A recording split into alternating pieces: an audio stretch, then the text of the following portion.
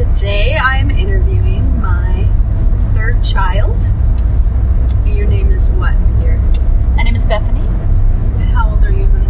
I'm 28 years old. 28. Bethany is one of the most unique individuals I know. I probably would say that even if I wasn't her mother. She amazes me. Half of the time I wonder where she came up or does the things she does, how she gets the ideas she has. She's incredibly creative. But we are recording this actually on her way back to Milwaukee. I'm giving her a ride, and we are utilizing this time to have a discussion. I love young people. I am a professor. I am a youth director, but I love my children the most. So it seems fitting that I start off this venture in my life with my own children. So this conversation today will be honest on both our sides. I'm asking each of my guests to be 100% them, and then let me be 100% me. So that's the deal, right, honey? Yeah. I hope that works well. It'll be fine. A little nerve-wracking, but anyway. So I guess, the purpose of this podcast is called Give Me One Reason. Conversations about doubt and faith with millennials. So you are technically still a millennial. Still, I'm right on the cusp, but just barely made it. Yeah. So millennial. And can you tell me a little bit about how you were raised from your perspective? I can tell you how you were raised because I raised you. So I would say that you and my father raised me in a Christian setting, definitely. I went to churches a lot up until the age of, really up until I left high school, I guess. But I was born in Tulsa, the Bible Belt. I was born in Oral Roberts Hospital a couple weeks before it shut down. Yes, that is definitely one of your claims to fame. One of my, yes, that's why I'm...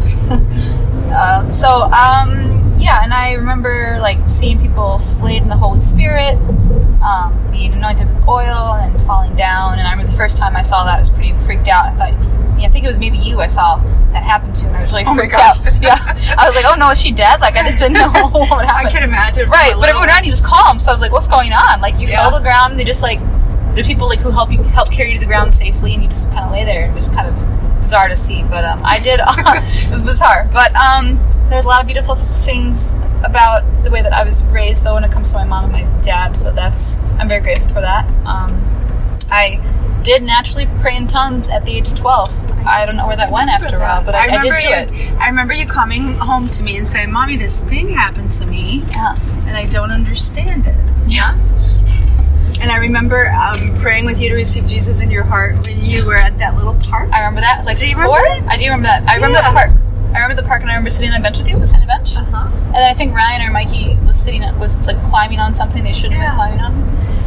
And you were okay, so that would have been, we left there in 96. Mm-hmm. So it would have been in 94, 95 that would have happened. So you were born in 89, right? So it was probably 5 or 6. Yeah. So you were old enough to remember it at least. Yeah. I think I was baptized too. I don't necessarily remember that, but I'm sure that I was baptized. I'm pretty sure Grandpa baptized you. That makes sense. Yeah, I think so. Yep. Yeah. But also I grew up with the sense of, it was very, because of my grandfather's ministry, Overflowing Cup, it was very focused on helping the homeless and being a refuge for people who were kind of downtrodden. And so I remember being in high school, driving around with some friends, and they saw this homeless woman, and they kind of made fun of her. And I knew that woman, I knew her name. I had hugged that woman, and so I was like, I know that woman. That's Margie. She has a name. Yeah. So I remember feeling that disconnect between people when I was in high school, that there was this distaste. And I don't blame those people because they probably weren't raised the way I was, which is, to have a concern and care for them. So I'm very grateful for that part of my upbringing as well. Can I tell you something about Margie? Margie was one of the sweet little ladies that we had in our ministry. Kind of not really a little bag lady, but maybe sort of in a way. But she used to love to drum with her tambourine. Remember, into the music? Oh, I do remember that. But ironically, you bring up Margie, and she's been in your life pretty much your whole life. But I almost ran Margie over last week. What? Okay, me and Josiah, I'm sorry, I hope this doesn't have anything to do with anything, but people that are listening to me better get used to this, right? So, me and Josiah decided it was Saturday night. We hadn't been to the Cup for a long time, and every Saturday night there's a Christian concert or whatever. And we had also weekly running over a woman.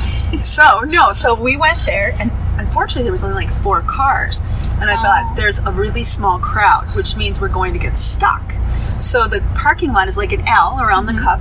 So I decided that you did push record, right? Yeah, I did. Okay, great. Okay. I decided that we should peel out of the parking lot quickly before anybody sees us, okay? Because I didn't want to get stuck. So I peel out of this parking lot, which is, there's foliage and a fence on the left of me, and I was going way too fast. Okay, probably, maybe even up to 20 miles an hour, which out of a parking lot, that's awful. So I come up, because you have to stop to check for cars. Thank God I stopped in time, okay? Because I stopped an inch away from little Margie in her motorized wheelchair. And she looked as white as a ghost. And she said really sweetly, I rolled down my window and I said, "Oh my God, Margie, I almost ran you over." And she goes, You did? And she was horrified, and oh my God, I felt terrible. And Ryan or Josiah was with me, and he goes, "Mama, you would have felt so bad the rest of your life if you would have killed Margie." And I was like, "Oh honey, there's got to be a God, because he covered my ass." That was terrible. That's really funny and horrible. So yeah, I know. She's still precious, still banging her tambourine 20 years later. Anyway, yeah, and you grew up with a lot of interesting people. Do you remember Greg being drunk in the bushes? Yeah, I remember a few drunk people. I remember there was interesting people in our congregation, and we had Elvis impersonators. Yeah, we knew an Elvis impersonator. Actually, we knew 3 of them, but Yeah, it was very colorful in the way that different people of different backgrounds add color to your life and variety, and so it helps shape you to be a more and also from the age of 12. I think I was 12 or 11 when you started the Red Door. So I would go with you to your church in this bar, and that's also one of the most influential things in my life, probably, because I would create with adults, and we would do after or before the church services, we would draw or write poems together with these 10 words. And I used to give us all 10 words. Yeah, right? And I literally did that last week. I still do that to this day. So I've been doing that for almost wow. Over half your life. Over half my life I've been doing that. Because if you were 12 and you're 20. Right. Yeah. Wow. So I've been doing it for a long time now. So that really shaped it. So in a way that I always got along with adults more because of that. Yeah. So really the hardest adjustment was probably going to high school, because I was homeschooled for middle school. So 6th, 7th, 8th grade I was homeschooled, and then I went to Beloit Memorial, which had has about 2,000 people at that point. So that was pretty big adjustment for me. And I just remember having it be difficult to relate to people my age. Yeah. Yeah, a lot of homeschoolers do actually do better with adults, because a lot of adults are their peers. Yeah. One thing I was really glad you got to go to high school, because, you had the theater, you would kind of turn into a little theater rat. You like that? And but I remember the year before you went to homeschool, you were keeping track of how many books you read. Do you remember that? I do remember that. In your 8th grade year, you'd read 313 or something like that. And then when you went to high school, you got to read hardly nothing, because you didn't have any time, So and to this day, you're incredibly literate. I do read a lot. Yeah. Yeah, it was a different kind of education you got in high school. It was more of learning the social, how to, socialize with people of your own age, which is helpful. But yeah, I loved being homeschooled. I loved reading as much as I want, and doing more individual based. But I did love theater. That was a great part of high school, because I kind of developed my performative self, and really theater was my love in high school.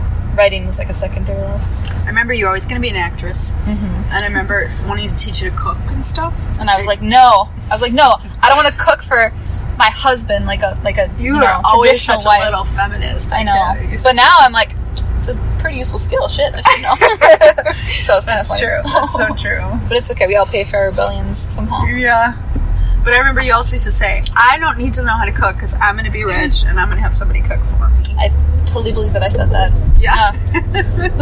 Now I can't really imagine you wanting to be rich so much, but you probably will be the first famous person in our family, I think. I don't know. I think you're pretty good for that first spot. I don't know, honey. Maybe it'll be race. Let's race. One of us will get there. Okay. And then we'll help each other out no matter how.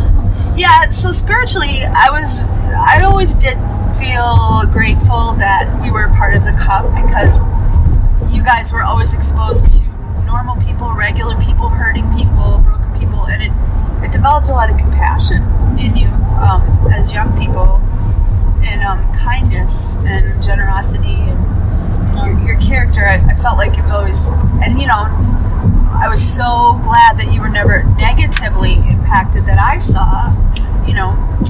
The only thing, I'll be honest, the only thing that I feel like I was, and it's not necessarily negative, but there was a gentleman in our church who was kind of weird, felt a little weird to me. I mean, I was like 14, so I was very self-conscious of of myself, my body. And I remember he saw me, he wanted to give me a hug, and my dad was like, give him a hug. You know, he kind of told me to give this guy a hug, and I didn't really want to. Yeah. But I did it because I felt like that's what my dad wanted me to do, and that would be the Christian thing to do.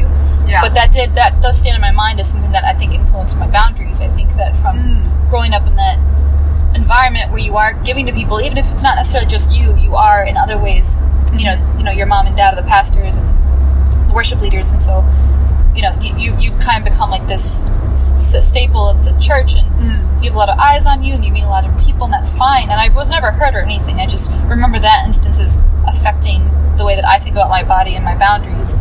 Yeah. So, you know, after that, ever since then, I saw somebody at a grocery store the other day who knew me and tried to give me a hug, and I didn't want to, so I didn't give him a hug, and I don't feel bad about it because, you know, it's my body. So if I don't want to hug you, I won't. But and that is healthy. I'm glad. Yeah. So it's not even like a negative impact. It really just kind of shaped the way I look at boundaries, I suppose. Yeah. But no, I mean, for all the, you know, different kinds of people we were around, I was never hurt or... Yeah, which is amazing, because a lot of, actually, legitly, sex offenders, ex-cons, drunks, and a lot of those people actually would have taken a bullet for you. They loved our family deeply, because we accepted them at a point where a lot of people didn't, you know? Yeah, that's true. But, and I imagine there would have been times I took risks I shouldn't have, but I was usually pretty protective, and your father was, but that was also a part of the culture.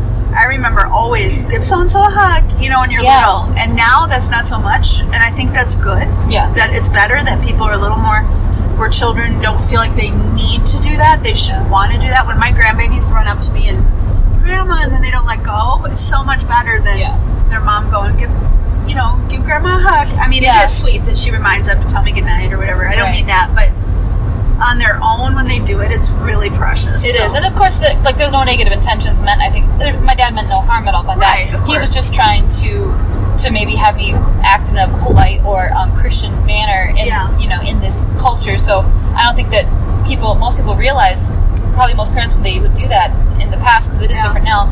I mean, consent is such a big thing now, and I'm glad because we're having the conversations about it, and we're realizing that maybe it does affect children. If you're grown up expecting to touch or be touched by someone without really your choice, that can maybe affect them in the present, in the future, especially with females. Males too, of course, but females especially. So I see the connection there. I think that makes sense. Yeah.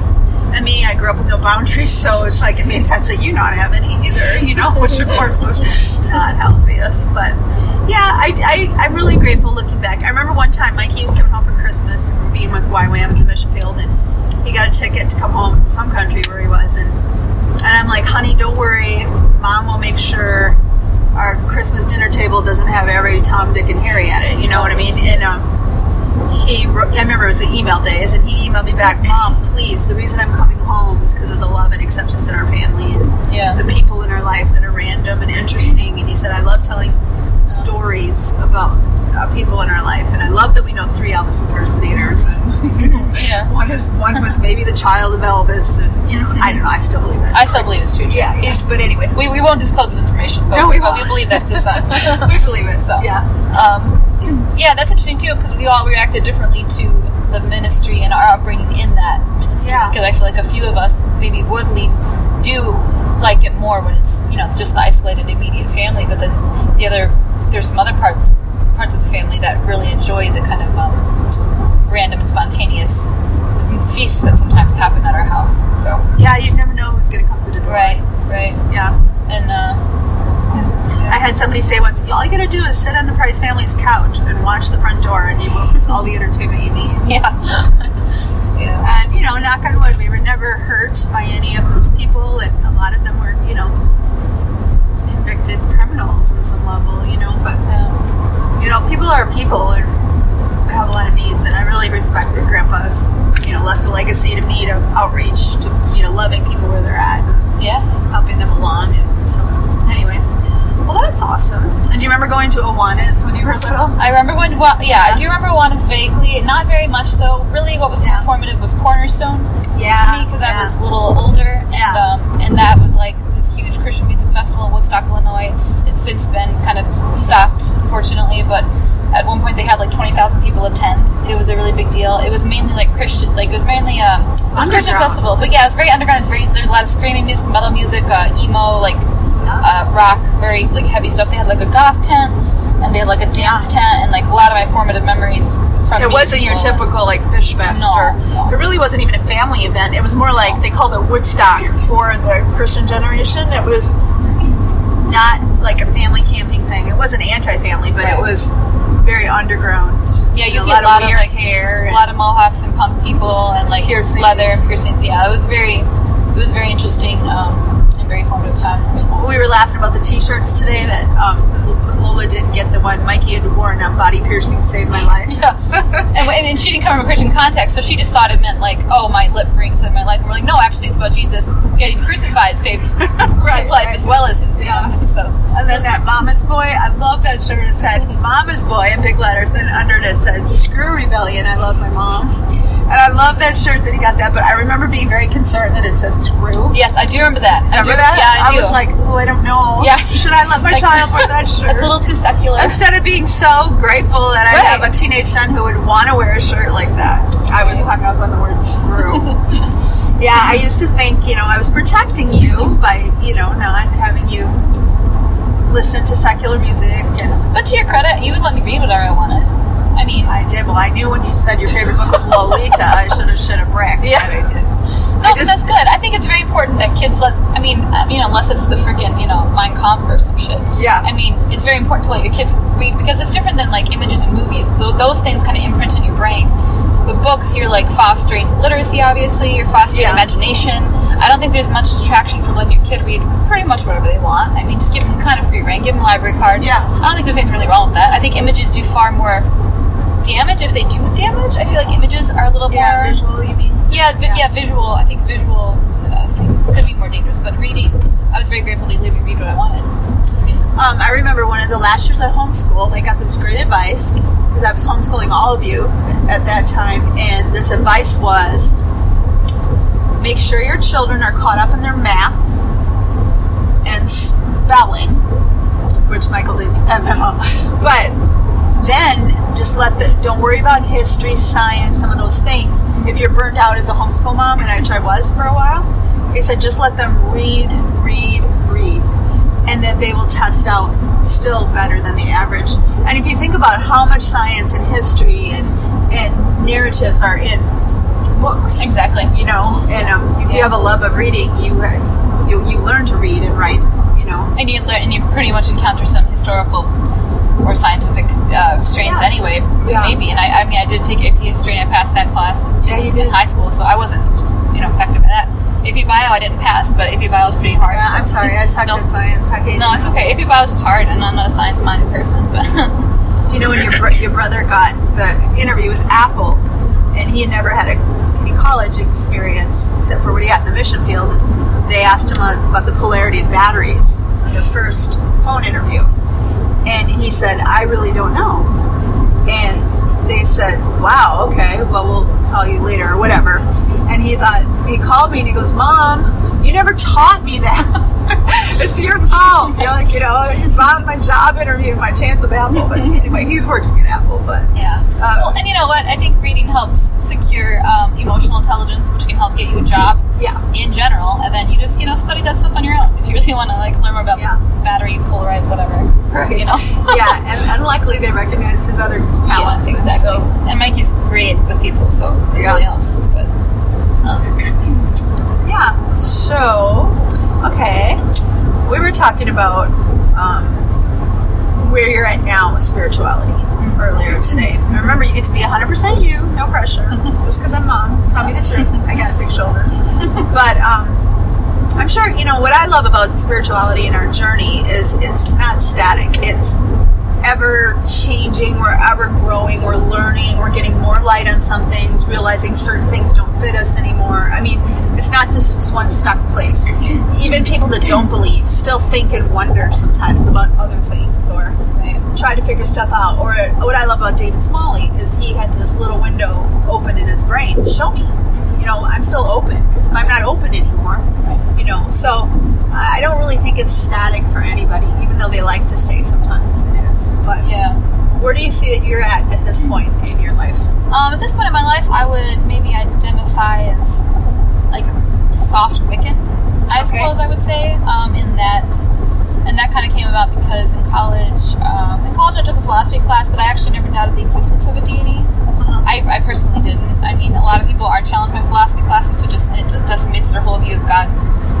What happened though was that I became very resentful of the patriarchal nature of Christianity, and I resented the fact that I think when I say God itself is masculine, or has been cultured as a masculine term. So I resented that. When I think about God, I think about a masculine figure, and Jesus too is a male, obviously, and the Holy Spirit is kind of androgynous, but it's still kind of a guy. So I mean, I just resented that because I find a lot of power from other women. I find a lot of power from the sacred feminine, and so I started like research, like doing like some tarot cards, and like researching like some like Wiccan books, and I found out that one of the things that one of their creeds is do what you want, as long as you don't hurt anyone. That's pretty much what it is, and so I think that that's beautiful because and that includes yourself too. So they don't believe that self-harm should be a thing. And also, like when it comes to witchcraft, if you're putting a spell against someone else, that's already going against the creed of Wicca. So that's not even really right. Wicca so there's a lot of misunderstanding about Wicca. Yeah, and also what I like about Wicca is that there's like a lot of different. It seems very personal from what I understand. I say soft Wiccan because I'm not incredibly well researched, so I'm not by any means an expert. But I like that you can sort of pick the goddesses and icons or gods that you identify with it that you like most. Yeah. And I like that a lot. And so it's very personal and spiritual. And like it's very personal. So can I bring up 2 points about that? Yeah.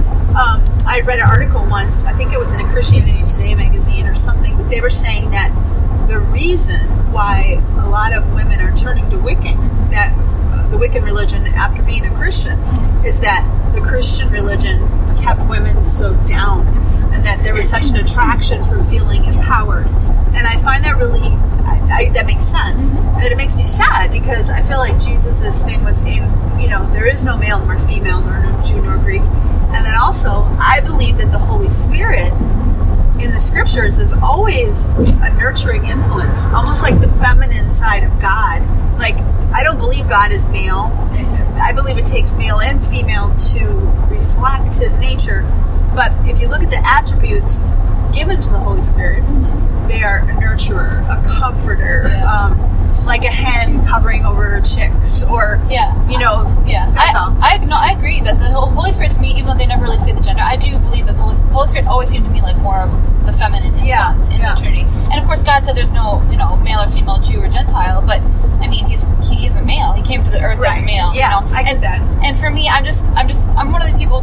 I'm kind of hung up on details. Maybe it's the Virgo, and I have a lot of Virgo in my astrological chart. And Virgos love details, but there's something about the details of something that matter a lot to me. So even though I know women like yourself, a very powerful, great Christian, who believes in God and Jesus, and it is not bothered by their maleness, that doesn't bother you. That's fine. But just to me, it does bother me because even though I know he's not, it's still like I say he, and in my mind I see he, and that's like I just don't like that. So I do find and also for most people I would assume that your deity looks like you. If you're a black male, I don't really get why you would find power in Jesus, to be honest. Yeah. Because at least not white Jesus. Well, not white Jesus. Right. White Jesus really doesn't exist. True. Sorry. So I can correct it by what I'm saying. Like the traditional aspect of Jesus, the pictures I see. If I was a black man, I would not.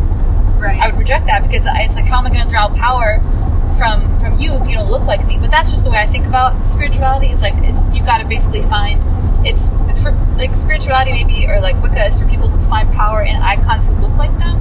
Maybe like an aspect of yourself that you want to be, or like something to attain. That's how I kind of think about it. But I mean, that makes sense. Yeah, that's where I'm at. Yeah. But I do believe in a deity, and I choose to see that deity in a physical form as the goddess, even though I know that I would guess that the deity has no physical form. It's be this grand energy. I also still think it's true that the deity is a diamond, and we see different facets of it. And we call it by a different name. That's beautiful. I like that. It's not mine. I stole it from somewhere years ago, but I do like that metaphor. I think that's a good metaphor for how we see. Can I tell you something I stole? Tell me something you stole. I haven't watched The Shack. Everybody tells me to, and personally, the reason I didn't watch it is it's a book everybody told me to read as a Christian, and then I kind of this rebellious nature. Maybe you got it from me, but if everybody tells you to do something, I just assume I'm too much a rebel. I'm not going to like it. But then the mainstream church rejected it, the book, and so then that made me want to read it, right? Of course. But then I didn't get time, and then the movie came out, and I didn't see it yet. I just heard you need a whole box of tissues to watch it. Wow. But in it, God is a black woman. Did you know that? No, I didn't. Yeah. But in it, I heard that the guy asks her, God, is it true all paths lead to you? And I guess she says, no. A lot of paths lead nowhere. But it's true that I will follow any path to find you. Wow. I thought that was kind of beautiful. It's beautiful. I like that. I thought that kind of worked for me. And it kind of fits scripturally with me. You know how God's reflected in nature. You know, how do people know there's a God? And then there's a scripture that talks about they'll be able to tell by nature. You know, that you don't even really need that a person tell us that it's on our heart. You know. Yeah, I mean, yeah. So Earth itself is kind of. It seems miraculous, even though maybe it's not. Maybe there's something like us in another galaxy. We don't know. But I mean, there's so many beautiful, amazing things to witness. But I mean, yeah. I mean, I think we do have a line of rebellion in our family. I mean, Grandpa's sort of rebellious for who he is, right? Yeah. And then he was original hippie. right. Jesus hippies in the 70s. Right. And then to him, you're kind of rebellious because you marry gay couples, which is not something he would do necessarily. Yeah. Right. And then to me, I'm rebellious because I just did a photo shoot with Lucifer and Adam and Eve, where Lucifer was a light bringer. Yeah, I haven't even totally told anybody about that. It's too late now. Well, anyway, it's my way of understanding and playing with the Bible's stories, and I mean, I don't know, and I was gonna do it, and I was like, my family don't like this, and I was like, you know what, I'm not making fun of crucifixion. I'm not making fun of anything. I'm just saying, what if it had happened a different way? And it's a vision I had, and so I'm following my creative vision. But I mean, for me, spirituality does matter, but it's something most of my friends, I don't know what they believe, and 90% of them I don't really know. And when we do talk about it, it's very rare. So you don't talk about faith, matters of faith with your friends often at all? Not really. It's more not really. We talk about art, we talk about ideas, we talk about plans and people and projects, but we talk about creativity and expression, and we do expressive creative things together.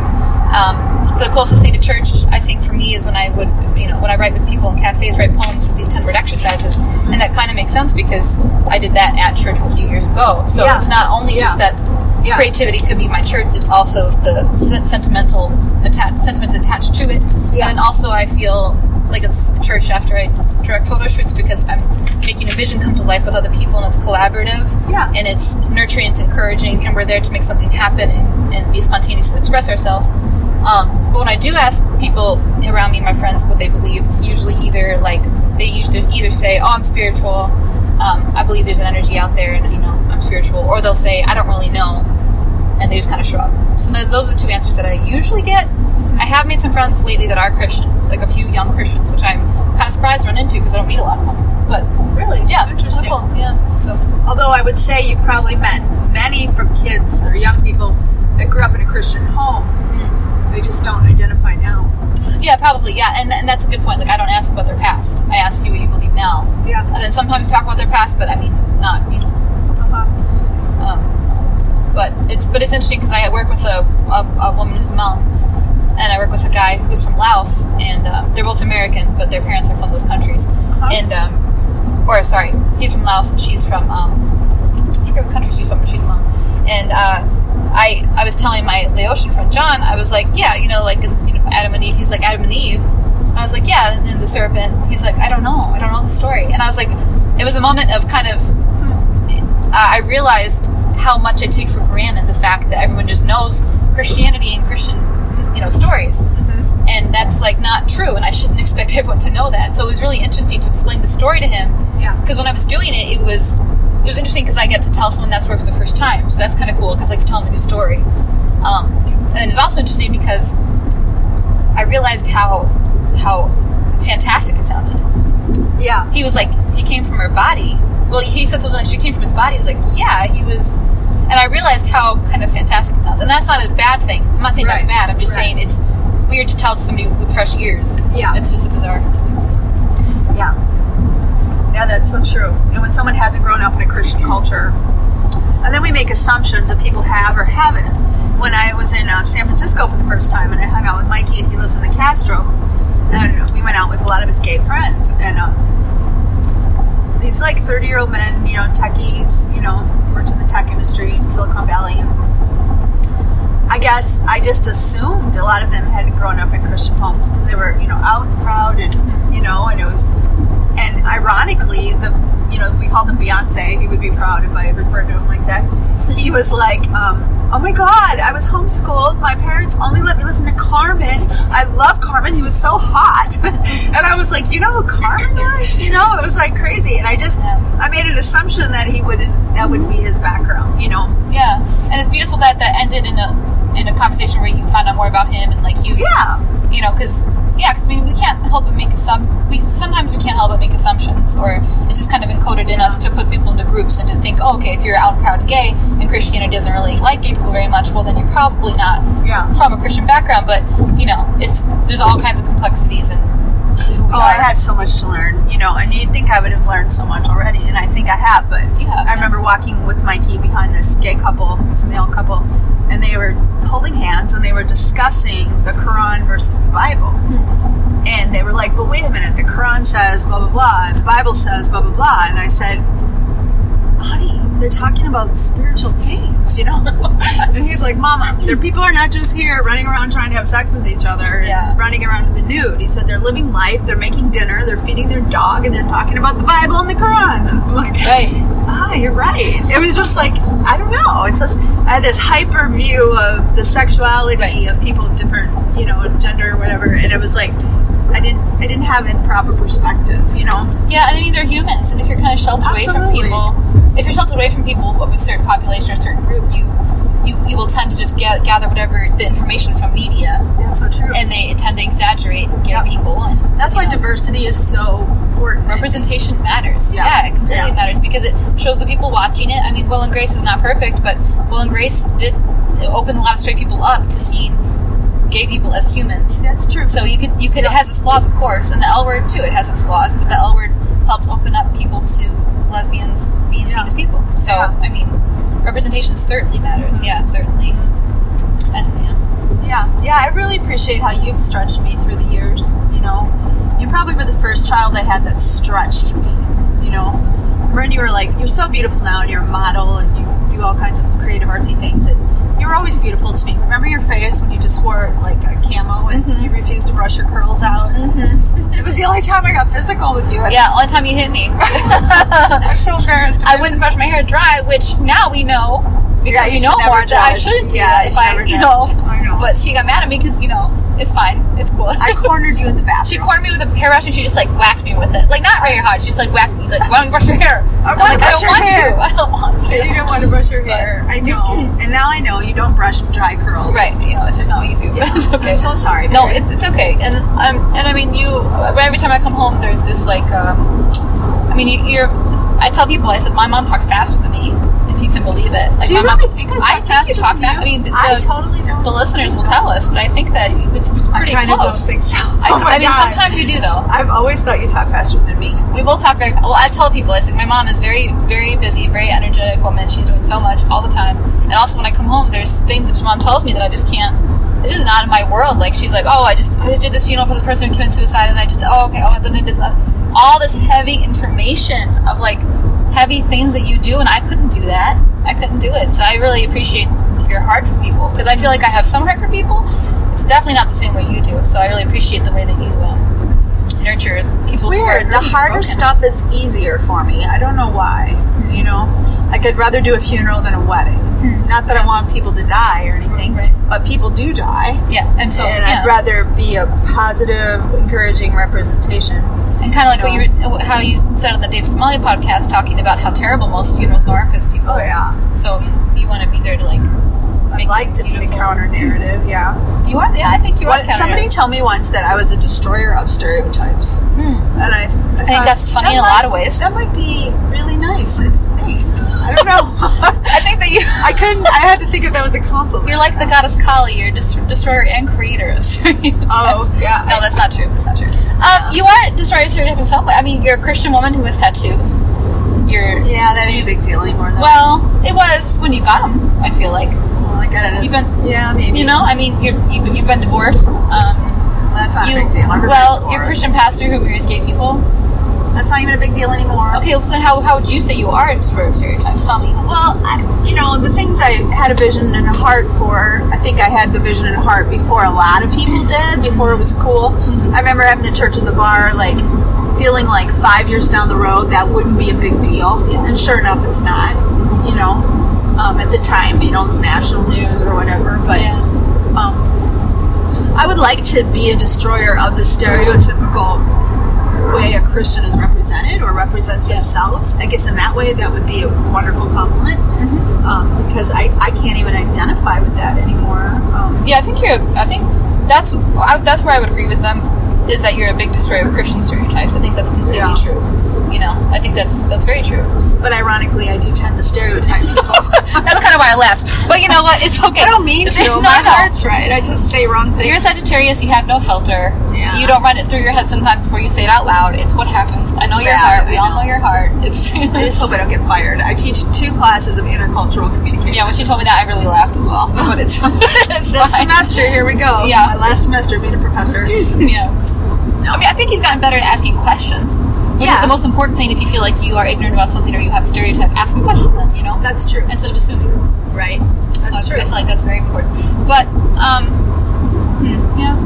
So you don't feel like faith really matters too much, faith in God. People aren't laying awake at night, a lot of people worrying that God loves them or doesn't love them. No, I don't think so. I think a lot of my friends, and what I've seen through researching, and just being on the internet and being part of Reddit and Tumblr culture by, browsing around it, I am finding a lot of young people, because I try to find, people of all ages to model for me. One of the first things they ask you is, what are your pronouns? I got asked, it's one of the first things they ask you now. Some of these 20-year-old people, because it's very important for them, they want to respect your pronouns, want to respect your sexual identity. So I think now, instead of faith grouping people together, I think it's identities, and I think that came by because of the internet. Yeah. Because now if I go on the internet, I can find people who are, it's a stupid example, but white women with curly hair, or people with curly hair. I can find different ways that we categorize ourselves. More importantly, of course, it's sexual identity, or it's maybe racial identity. If you are of 2 different races, your parents are 2 different races, and you feel like you're often ostracized because of that, I can go on the internet and I could try to find people who feel like me, or I could find groups where I can meet in real life and feel like that. We're grouping ourselves, I think, by identity rather than what we believe. It's maybe what we are, how we see ourselves, how we identify. And that's not, I haven't backed it up with statistics, it's just my general feeling from what I see. It is true there's a group for everything though. Remember, because I lost all that weight from chemo last year, and I told you how much I hated my loose skin legs, that I just despised them. Mm-hmm. And you were like, Mommy, look, and you took me to Instagram, and there's a whole thing for loose skin, people with loose skin after weight loss. It's crazy. And I got kind of sick of it, because I realized that, I was trying to put myself in your perspective, because it is, I'm not a big person, and so I often forget, take it for granted that I'm not a big person. And if I was, what would I think about by all these bodies I see that don't look like mine? Yeah. And so I told my mom, I was like, you should stop looking at these size 2 bitches. Look on Instagram, look at all these plus size models. Yeah, you did. You were giving me all these real heavy women that look like me, and I'm like, oh, honey, why are they doing that? They should not get pictures taken of themselves. It's terrible. Well, it's terrible, but it's what you're taught to believe as a big woman. Yeah. You've been told. I was taught to be ashamed of it, so why would somebody else be proud of it? Exactly. You've been fed this narrative that my body does not deserve to be seen naked, or even in lingerie, or in swimsuit. You don't want to see this. That's what you've been told. You shouldn't see anything above my knee. Right, exactly. It's ugly. Right, and that's changing. And thank goodness. And I want you to see that, and I want you to be part of that movement and culture, because it's very important. And it's kind of sad, that people live a lot of their lives, maybe before this sort of plus size and body positive movement became a thing, people felt that way, and women still feel that way. Yeah. And I don't want them to. So every time, literally, most times if I meet a bigger woman, the conversation is opened up towards that, I refer them to my friends who are plus size models and say, please follow these people. Look at these people for inspiration. You gotta look, and there, again, representation matters. And every time I'm tempted to hate myself or whatever, or my body, I remember you always saying things like, Mommy, have you thanked your legs today for carrying you around? You know, Mommy, you need that body because it carries you, you know, and exactly. We're glad it's still here. And it's like, yeah, you're right, you know. And when you get cancer, too, it's like, wow, it just changes everything because you realize what's important. You know, I want to be here. I never wanted to get old, right? Yeah. Being old was the scariest thing, turning 50. And then when I got cancer, it was like, no, I want to get old. Please, God, let me be old, you know? Yeah. So, I mean, I appreciate your encouragement there. You really are such an encouraging person. I would say that's probably your main gift. You're not a competitor. You're not somebody who wants to be out front. You are an encourager of other people's gifts. And that's beautiful, honey. It really is. I think that's one of the reasons why I'm here. I like to encourage people and I like to connect people as well. Yeah, definitely. Remember you said you were a Lego or something, right? Actually, an artist that I have beef with said that about me. Yeah. So I am grateful for that one thing he said about me. Yeah. But no, thank you. I try to nurture those things in myself, and I mean, of course, that it's not hard to see that I get a lot of that from you. Of course, I mean, you raised me to be that way. You were encouraging people always, so it's not. Yeah. But yeah, I mean, we get one body. When you had cancer, and you were, it was looking scary there for a while. You know, it's so silly. Like, you realize, I mean, it wasn't me who had cancer, but you just realize, you know, indirectly, like, it's so freaking stupid to worry about my spider veins. It's so stupid. Like, I have one body. Yeah. I mean, we don't have the technology yet to trade bodies with anyone, right? So it's like, what am I actually wasting energy feeling bad about myself for? Every single negative thought you send to your legs or your belly or your boobs, how is that helping your body? It's wasted, and like, anxious, bad energy. So you shouldn't thank them. And you get one pair of feet in your life. They carry you on to every day. That's a big deal, you know? That's so true, honey. Your heart beats without you even trying. Yeah. But I mean, it's not a new message. That's just kind of what I've tried to boil it down to a few things to make people understand when I see them. But there's a lot of beautiful, inspiring people out there who are very open about their lives and open about their body and open about their disabilities. And I'm not necessarily very open, but I do try to like refer people to these inspiring figures because there's a lot of people doing beautiful things in the world right now. Yeah. And it's a lot of ugliness too, you know, a lot of places, but there's a lot of beauty. It's true. So what would you say are some of the most defining moments of your life?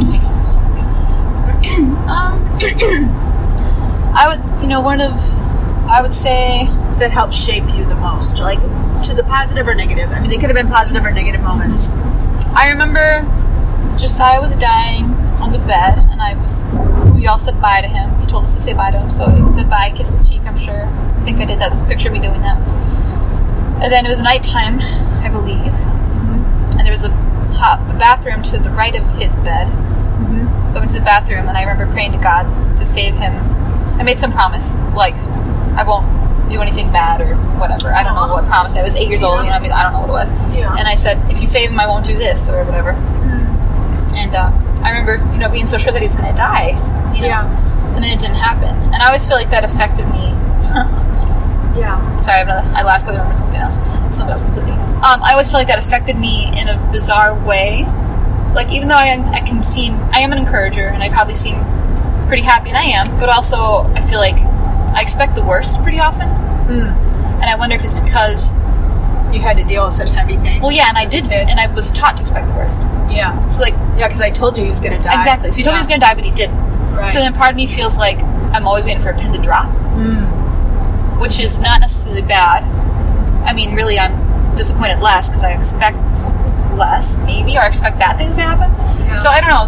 That's still created. I'm still working through how that affected me, really. But I feel like that did affect me in an interesting way because most people, that doesn't happen. I think Josiah was a very rare case. Like if you say bye to your brother, he probably would have died in most cases, and then I would have dealt with that in a completely different way. It would have been very sad and very grateful he's alive. It's just weird. And then another defining moment in a weird way was watching Josiah be born. I'm so sorry. It's okay. It's okay. No, this is not negative. Can I preface this? Okay. When Josiah's our 5th child, and Bethany, so he's born in 93. We're 4 years apart. You're 4 years.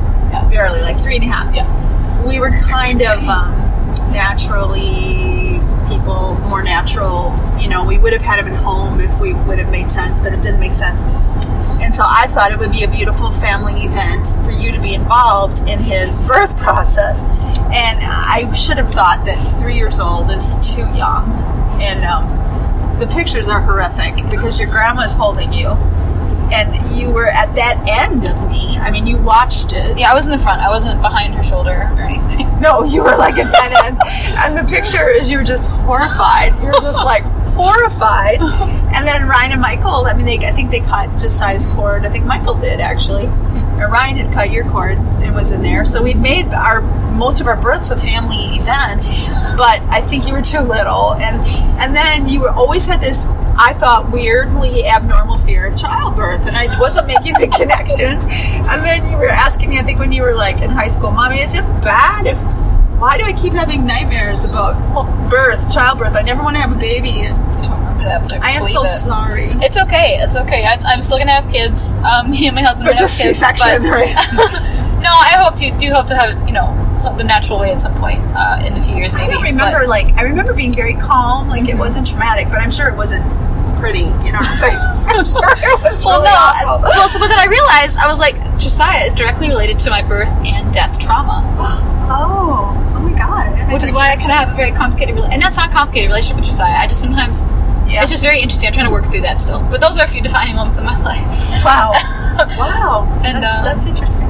Yeah. It's kind of, how about, and then our divorce. We got a divorce. Yeah, that's not really like a single memory. I mean, it's like a scattered memories of like, I remember there was like, Dad was crying and packing his stuff, and I think you were crying and moving furniture around, and I remember thinking, why should we move furniture around? Now, of course, I understand that it probably helps when somebody leaves, or it's a nice way to like try to recharge the space, or I mean, you kind of want to move things around if, your life's different. Sorry, no, it's okay. It's all right. I mean, it's hard, that was kind of scattered, and then, there was, I remember there's a few moments in theater that really were great for me, or that I really liked. I was like, I want to be a performer. I like doing this a lot, and,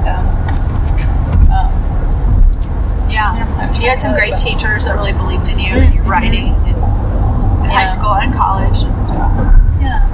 And I one of the more recent ones, I guess, was I was styling this poet that I really like. His name was Antler, and I was styling him in the woods and putting like some makeup on his face and like putting his flower crown over his hair, and he let it down to his hair, and he's like, I haven't cut it since 1979. And he's this kind of legendary Milwaukee poet, and that was a really great moment for me because I just didn't understand how this photo shoot series that I started. It's just funny to see it grow into this thing that involves these poets I really love. Yeah, and Antler was like friends with Ginsberg. Yeah, he's a big deal. And do you remember when I gave you the complete works of Ginsberg for Christmas one year? I do. Yeah, I love that. And you cried. I do. Cried. And I remember thinking, she's really weird. I remember thinking that. I think you were only like 13 or something, and I thought, what 13-year-old would love the complete works of Allen Ginsberg? You and Dad have always supported me. I think even though half the stuff maybe you gave me or something we didn't understand. You probably thought it was weird, but you still gave it to me. So I've always appreciated that because you've always supported my creativity, and I talk to young people whose parents weren't like that or aren't like that. So I'm really grateful for that. Remember when you took your dad to see Chuck Palahniuk read, and it was really that awful? Was oh god. And he read his worst short story, one of his worst short stories, Guts, and thank God I was in front of my dad the whole time because I don't want to see his face afterwards. He's like, honey, they use really interesting language. I'm like, yeah, totally did. Yeah. I remember you have a few claims to fame. You have, I was thinking the other day of our family's claims to fame, or like our contact with famous people. And we have quite a few, which is weird. It's true. But you were one of the first ones. You got an email from Anne Rice. I did. Remember that? I do. She told you how Lestat was her soul. Yeah. I said, thank you for creating the character Lestat. That's really speaks to me or something. She said, Lestat was my soul for a long time. Best or whatever. I don't remember how she said it. But and then you named your snake Lestat. I did. And I lost it in the house for 3 months. Remember? And you really freaked out. And then he came out of the furnace when I was in the bathroom and right in front of me, and it scared the crap out of me. Yeah. And then I remember you... so you get an email from Anne Rice, and then Chuck Palahniuk gave you that hand, that cut off hand. That bloody hand. I still have in my closet somewhere. So it's interesting that the people you met were writers. Yeah. And then you're a writer, so that's really cool. Yeah, that's true. Yeah. Ozzy Osbourne with you and Van Halen. Did you meet Phil Collins with those? No, I wasn't with you with Phil Collins. Eric Clapton? Were you there for Eric Clapton? I saw pictures of those. I think it was just Van Halen and Ozzy Osbourne, which is great. Cindy Crawford. But but I don't know. Faith is going through a transformation. I think as a general I don't know. Faith is transforming, I think, or it's just interesting to see how different generations are doing it. Kind of like what you and David Smalley were talking about, how it's a fact-checking generation because we have information so readily available to us in our phones, and so and people do, I think, rely on logic more, but they're still open. And like what makes sense to them, is like, I think, really important, and that's why sometimes when we hold fast to things that really don't make sense logically, and we say that's who God is, and we put God in that little theological box, because this is what we've always believed and been taught, and then your generation's not willing to fit in that box, and they wait a minute, that doesn't make sense to me. If we limit God to that, I think that's a problem. And I personally believe that God is far bigger than any box we could ever put him in, or any book that would ever write about him. I think Rumi and Hafiz have more revelation about the nature of God than maybe some of the New Testament writers, And so they captured, the beauty, and some of that stuff just resonates so deeply with my spirit. It's like, it feels like church reading that stuff. Right. It feels like freedom. It feels like unhinged love. Yeah. Which is what it, if God is real, then it should be that, right? It should be like love unhinged, Absolutely. And that's beautiful. And I always say this thing, if God is love, then God is love, and if he ceases to love, he ceases to be God. And I know I don't really have theology to back that up, but I know I've been told my whole life God is love.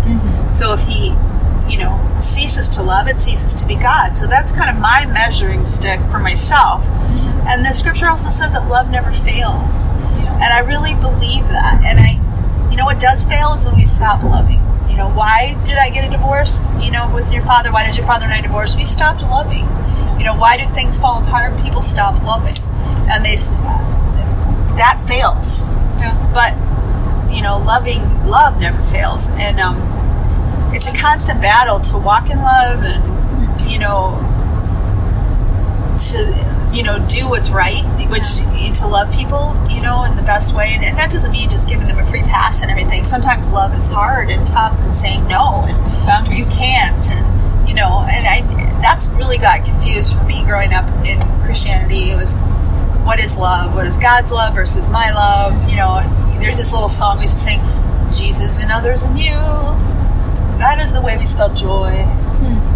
But it taught me that Jesus first, then other people, and then me at last. Yeah, that's kind of. And I think it really set me up to, if I would have better understood that God was in me, and that he lived inside of me, and I had to look inward, not outward, and that I had to love me first, because even, love your neighbor as yourself. If you don't love yourself, you can't love somebody else, And sometimes the focus is so outward and performance-oriented, whatever, blah, blah, blah. No, that's very true. It's, focused on maybe, like, works, and some more toxic strains of Christianity are very focused on works for the wrong reasons, for some sort of reward in heaven, where it should be, because none of us know what's going to happen afterwards. But I do think, like, love, when it stops being love and stops being God, I think that's a great marker for it. And I mean, I think that's one of the things people love about you, is that you have this loving, irresistible love energy about you, and it's just compulsive. It's open. You're very accessible. You're very, you're very like an open book. But I really feel like if I got to the end of my life, honey, and I died, and there's nothing, say there's nothing. Right. I really believe that I didn't lose anything by loving people and believing that there was a God that inspired that inside of me and helped me do that and helped me love more perfectly. I don't think I would regret it. I do regret my years I lived in fear. Right. I do regret those years. Yeah, and I don't think you should. I don't, because the fact is that none of us know what's going to happen when we die. We really none of us don't. And so if it doesn't make you whatever, your belief system makes you a better person, doesn't make you a bad person. Yours personally, it makes you a beautiful person. One of the things makes you a beautiful person, shall I say? And so you shouldn't regret that at all. And I mean, I don't know. And also, honestly, another reason I often don't ask people about their faith or spirituality is because I don't necessarily think that logic and faith need to talk. I don't think that you need to have physical evidence for your belief. And I think this is one of the points where me and, some of my siblings disagree, but it's fine. I just don't really care if you have physical evidence If it for makes your sense. God. I don't care if it makes sense. What I do or care you about... prove it. You don't need it to be proven. No, I don't need to be proven. That's what I'm saying. I don't need to be proven or disproven, like, because I don't feel like you can't either way. And I mean, and it doesn't really matter to me. If you're not toxic, if you're loving, and if you're not hurting anyone, and if you're not perpetrating hurt or shame or fear, then I don't have a problem with you. But I feel like there will be a rise of different religions, and like I feel like there will be a rise of maybe some Hindu religions, or of Hindu, because Hindu has many different gods, and some of them are sort of multi-gendered. So I feel like multi-gendered gods and deities of religions will be more revered or talked about in culture as the time goes on, because people are more some people are non-gender binary or non-gender conforming, and so, or gender non-conforming, I'm sorry, GNC, and so it's becoming a different world where people want to worship or maybe believe in what looks like them, or maybe we don't, I don't know.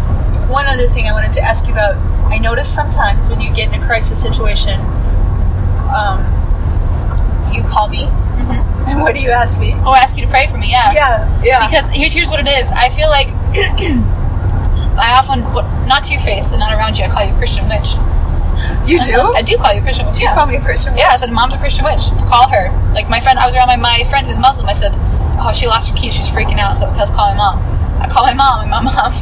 I know, and you didn't even tell me she was a Muslim. No, I didn't. I just said, pray for my friend right now, like out loud. Yeah. You said, Mom, please pray. I had you on speaker. Yeah. You said, I have you on speaker, right? So I pray the way I know how to pray, my frame of reference, you know, Father God, in the name of Jesus, blah, blah, blah, blah, blah. I just asked that, you know, you would find these keys for this girl. Yeah. And boom, whatever, right? You called me back or whatever. It took a while or something. Yeah.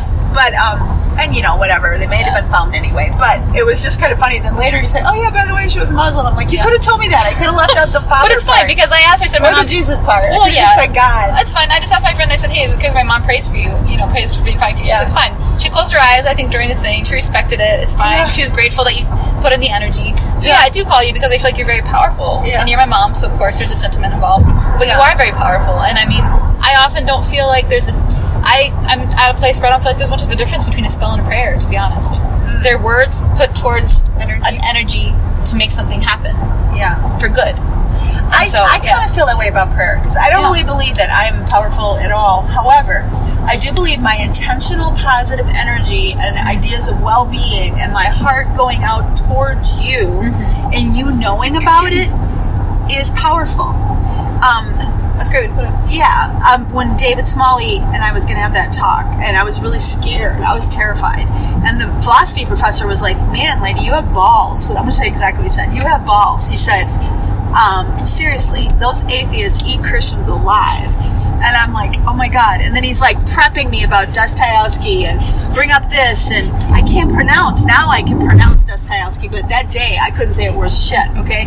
And he's like, bring up Dostoevsky and tell him how God's not with us because he's going to want you to solve the problem of evil. And I'm like, holy crap, Batman. I cannot do that. You know what I'm saying? And so I was terrified. And I get home and the first thing I want to do, and David had called me at 5 and said, I'm going to call you at 7. Or he called me at 6 or something. So I'm going to call you in 45 minutes. And I'm like, okay, I'm going to have a glass of wine because I'm ready to throw up. And I was really nervous. And my husband's like, no. You're going to be an idiot in about a half hour, right? And he was like, no. And I said, you know, Adam's a fairly new believer, a couple of years, and he was an atheist. And he really still has a problem with prayer because he's like, if God knows what I'm thinking, knows what I need, why do I need to pray or ask for it? So, I don't know. We don't really argue about that. But I just respect that he doesn't pray. Out loud, at least. And so I said, I know you don't pray, but I need somebody to pray with me. I'm going to pray, just hold my hand, you know? And so I hold his hand and I pray, and for myself, because there's nobody else there to pray for me. And it was so precious, honey. Not only did he not let me have wine, he said, he kept my hand when I went to pull it away, and he prayed for me. And he kind of prayed the way I prayed. Really and sweet. It was really precious. It was like, oh, he loves me. But I felt so, you know, free after that prayer. And I don't know what it did, you know, but that energy, when David called then, and it just took me a couple seconds, and I was just right into the groove. And it went great. You know, 2.5 hours just flew by. And I felt really good. I think that words have power. I think that's almost simply what it is. It's kind of like when you're really frustrated and you say the F word. Yeah. Like something is released. You feel a little better. Good. It feels good. Feels great. Yeah. You know, like, you know, words have power. And when someone says something to you like, I love you, or when they say, screw you. Yeah. Words have power. That's why just thinking it to yourself isn't as powerful, whether it's a spell or a prayer, you know, I don't feel like. And so, yeah, I just feel like there's not much of a difference. We just have different rituals involved, and there's different, like, you know, flavors around it. But I mean, I think essentially you're talking to an energy for like a transfer, or like you want something good to happen.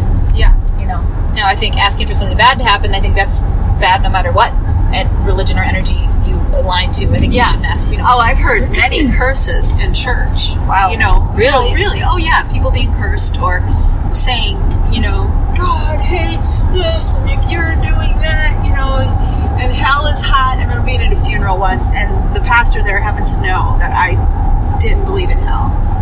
And he's going back and forth, and he's being fine. You know, when preachers know me and they're the one preaching and I'm sitting in the audience, I swear to God, they radar right in on me and they talk about things. And he said, and there's people here today that don't even believe hell is real. Hell is hot. And he looks right at me, and I'm like, wow, dude, we are not that subtle, you know. But it's okay. It's all cool. Yeah, I mean, you say the first one is going to be famous, but then you're the one who said, who's had implied. Yeah. You just had very powerful things said about you, and you've been a big threat to people who work off of fear. You're a big threat to people. Fear is fucked up, pardon my French. No, you know what I mean? Yeah. It's not part of God. And the Bible says that perfect love casts out all fear. Right. So if God is love, fear has no part of it. Mm-hmm. And if, you know, I want you to love me because you love me, not because you're afraid of me. Right. And if we're afraid of God, of course we run. Yeah. You know, you only obey long enough till you get old enough and you can be on your own, right? And then you stay away from that person that scares you, right? Of course. Yeah. And so I just really... Well, again, about the doctrines of reconciliation, I think you aligning with that and believing, kind of finding that truth for yourself and for a lot of our family, I mean, I think that was an example of you searching. Yeah, and so I think that's why I felt pivotal age. You were a pretty pivotal. Like you were like 10 or 11. You know, so it's pretty. We found that stuff when you were young enough to glean from the positiveness of that. That's true. I did, and then also I think having that as a model made me feel not ashamed at all about searching later. And I think that's, you know, I mean, I think we all, like I said, me and Grandpa were all rebellious in our own ways, and of course the generation before is a little misunderstood, but I think if you communicate, it's very important to communicate with people who are not your age. You know what I believe in the end, I hope this doesn't offend you and we should wrap this up, but in the end, this is what I believe about my kids and their belief system, okay? I believe that if what you believe is wrong in any way, if what you believe is not right, if what I believe is not right, I believe that God is big enough to show me that, you that, Ryan that, whoever. If my faith really isn't in you, honey, or me, or Ryan, or anybody else, I believe that if God is real, He's the one just walking alongside of us on our journey. And it is that. It is a journey. I'm a different person today than I was last week. Mm-hmm. I'm a different person today than I certainly was 20 years ago. Yeah. And I am a different person 10 years from now than I am today. So for me to judge you by what you think today, or even to be harsh on myself, I'm really limiting the bigness of God in my life. I believe that God manifests Himself to every person. I do, whether they see it or not. And I don't worry about it. And I don't mean that in a condescending way, but I mean, like, I could freak out that you think you're wicked, or that you're wicked, okay? Or I could say, well, that's where she's at, and that's what she thinks. And and I think another part, of course, that's part of it, and I think that that's a beautiful way for parents and anyone to deal with that when they have a difference of a belief with someone they love, is to kind of just trust that they're on their journey. And also, but you're also looking at who I am as a person. I think that you've seen that what I believe doesn't negatively affect me. Like, it hasn't made me worse. It hasn't made me bad. No. You know, like... You're one of the kindest people I know. Thank you. Well, I get it from you, I think. But, I mean, I don't... And I'm not saying it hasn't made me, like, bad, bad's a silly word. It hasn't made me mean, and it hasn't made me cruel. Right. You know, I think that's what to look out for with people in your life. If they have a different belief belief system hasn't made them a less kind person, hasn't made them cruel. That's because I know a lot of Christians who are jerks, but and I also know a lot of atheists who are jerks. Yeah. Okay, they are just like arrogant and bitter, jerks and angry and mad, and I could say the same thing about anybody. Right. You know what I mean? And when it comes down to it, character matters. You know, how we treat people matters. And I think whatever you believe, it should inform your life in a positive way. Yeah. Whether it's not, and that's one another thing I love about David Smalley, is that, you know, when having the modest needs thing, he wants to be that guy that isn't a dick to Christians. He wants to be that atheist that has a dialogue, has a conversation, is willing to talk, and be this destroyer of a stereotype, you know? And I think we need that in all aspects. I think God needs a representation in every political and religious landscape that there is. Whether it's Islam or he wants to reflect himself in every group and who he is, in his nature and his character, in every group of people. Yeah. And he needs representatives. That's why you see people, you know, coming out of the strangest places that are having this awareness of, you know, God. But it's just, I also don't feel the need to convert anybody. You know, I don't feel like I'm that powerful or that it's my job. Well, I think, you know, it doesn't work. Of course it doesn't work, right? Yeah, I mean, you know, it's got to be... I'm a person. I'm also a woman. And I also, just like I can't solve the problem of evil, I also can't save your soul. No. You know, so... And you've got to, you know, and also probably the doctrine of reconciliation helps inform your belief that God will find you. Yeah, it really let me not worry about it anymore. Yeah, exactly. If Jesus really was successful on the cross, then he did it. Right, because if Adam was powerful enough to curse us all, that's right. Shouldn't Jesus have been powerful enough to save us all? So absolutely. Then, nothing else makes any sense to me. Yeah. So, and I mean, I tell my friends about that, about any faith. If it comes up, I tell them, my mom believes in doctrine of reconciliation. They don't know what it is. I tell them. Yeah. And so that's interesting that sticks with you, because I don't even think about that much anymore. It's come such a part of my background of my faith. Like, it's kind of like the backbone. Yeah. But I don't really think about the details of it. And that's, but it's a big deal. I mean, especially if you're not a Christian. If you're not a Christian, you have a negative view. And if I tell you my mom's a Christian pastor who marries gay couples, which is, I say that because it's different than most Christians I know. Right. And also believes that Jesus did the work that he should have done when he went to the cross. Right. That's a big difference from mainline Christianity. Yeah. And so when they think of a Christian now, they know that literally in my family I have somebody who breaks that stereotype of what a Christian is. Yeah. Yeah. That's why I kind of swear a little bit when I meet people. I want them right away to know I'm not typical. Yeah. You know, I kind of do it as a test, and if it's offensive to them, then I try not to do it if I know it would be offensive. But sometimes I throw it out there just to see how religious we are. You know what I mean? Yeah, like totally. what I'm dealing with or whatever. It's like a little test. Yeah. Not in a mean way, but... No, I know. Anyway. Well, thank you, darling girl. I love you. Mama. I'm so glad we had this talk. I think it was a success. You are my first one. That's amazing. I'm very, very honored. Okay, baby. Thanks. I think we're to Milwaukee now.